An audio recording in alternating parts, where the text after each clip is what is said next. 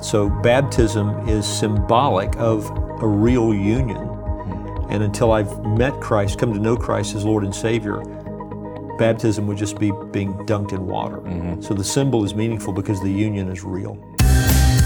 From Walking in Grace, this is the Straight Truth Podcast, Christian truths in an increasingly secular world. Well, welcome again to the Straight Truth Podcast. I'm your host, Josh Philpott, and as always, I'm joined by Pastor Richard Caldwell, the pastor of Founders Baptist Church and the voice of the Straight Truth Podcast. Now, please go to our website and check out all the media we have there, straighttruth.net. There you can find links to all of our previous episodes and every topic we've already explored. And you can also find links to all of our social media channels. So please click on one of those, like, and subscribe to that channel. Also, if you'd like to hear sermons related to one of these topics, just click on the links below or go to our website and you will find those. Lastly, go to the iTunes podcast section and leave us a review. Let's talk about baptism, especially the importance of baptism in the Christian life. Jesus was baptized. In the Great Commission, he says, go and make disciples, and part of that is baptizing. A couple questions go along the lines here. First of all, what's the importance of baptism? And then secondly, am I a Christian if I haven't been baptized? To be a genuine Christian, a saved person in Christ, do you have to be baptized? Christ saves, baptism doesn't save. So salvation has happened when I understand the biblical gospel and I put my faith in the one who is the story of the biblical gospel, that is the Lord Jesus Christ. Christ saves sinners. So the moment I put my faith in Christ as my Savior and Lord with a biblical understanding of who He is and what He did to save sinners, I'm saved. Baptism follows that, and baptism is symbolic in nature. There's no saving grace that's found in baptism, but people who have truly been saved publicly identify themselves with their Savior through baptism. It is commanded by God, and so in some ways, one of the earliest acts of obedience on the part of a Christian, one of the earliest acts of following Christ, is to follow Him in the waters of baptism. So baptism pictures our union with Christ and His death, burial, and resurrection. Baptism pictures the washing away of sins, and it pictures the death of my old life and my new life in Christ.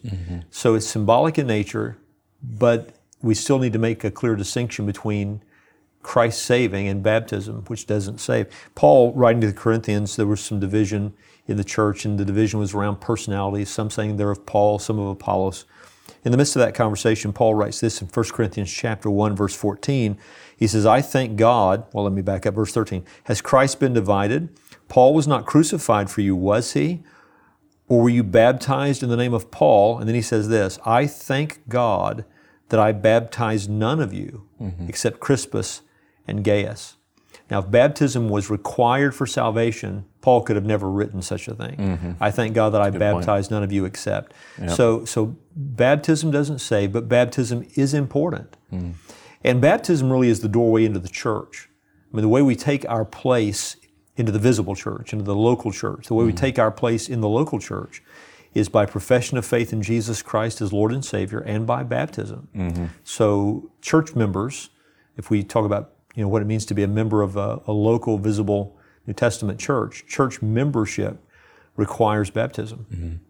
And so what does it symbolize in particular? So somebody goes to a baptistry, maybe reads a testimony of how they came to faith in Christ. The church witnesses the testimony. Right. They're placed in water and come out. What does that symbolize in particular? I mentioned it a moment ago. I mean, it symbolizes their union with Christ. Okay. So in His death, burial, and resurrection, pictures the fact that we've been united by God's Spirit into Christ's finished work. So it pictures that. It pictures the washing away of sins. It's an appeal to God for a clear conscience because we've obeyed Him now in this matter. And it also pictures God's work in our lives. The fact that the old man, the man I was prior to Christ, has been buried with Christ in death, in baptism. And when I come out of the water, it pictures the fact I'm a new creation in Christ Jesus. So it speaks of several things at the same time. It speaks of Christ Himself and my union with Him. Speaks of the washing away of my sins. It's an appeal to God for a clear conscience. And it speaks of my new life in Christ. The old man is gone, a new man has now been brought into existence. So based upon these reasons, then it would be biblically incorrect to baptize an infant.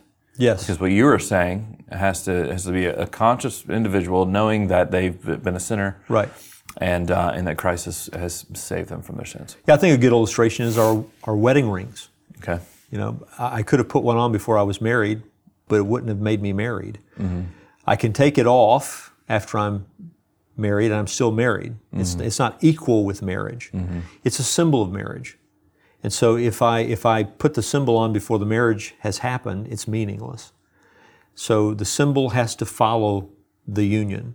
Mm. So baptism is symbolic of a real union. Mm. And until I've met Christ, come to know Christ as Lord and Savior, baptism would just be being dunked in water. Mm-hmm. So the symbol is meaningful because the union is real. Mm-hmm. And this is why we call ourselves believers' baptism, and it's what we practice as Baptists. We practice believers' baptism yes. As opposed to infant baptism, where it's sort of like a testimony to the parentage and to maybe future salvation within remaining in the covenant community. Yeah. You're saying you're not part of the covenant community until you have made that profession of faith. You are not. Which the church witnesses in your baptism. Which is why I mentioned it's the doorway into local church membership. Mm-hmm. Yeah, we don't have unbaptized members of the church in our church, and it's because we believe that the church's membership is regenerate. Mm. You have to be a child of God to be a member of the local church.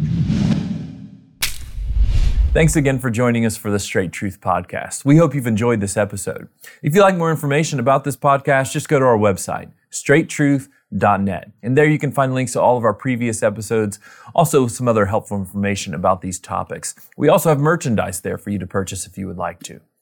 Now, Straight Truth is a production of Walking in Grace Ministries, the preaching ministry of Pastor Richard Caldwell. For more information, go to walkingingrace.org.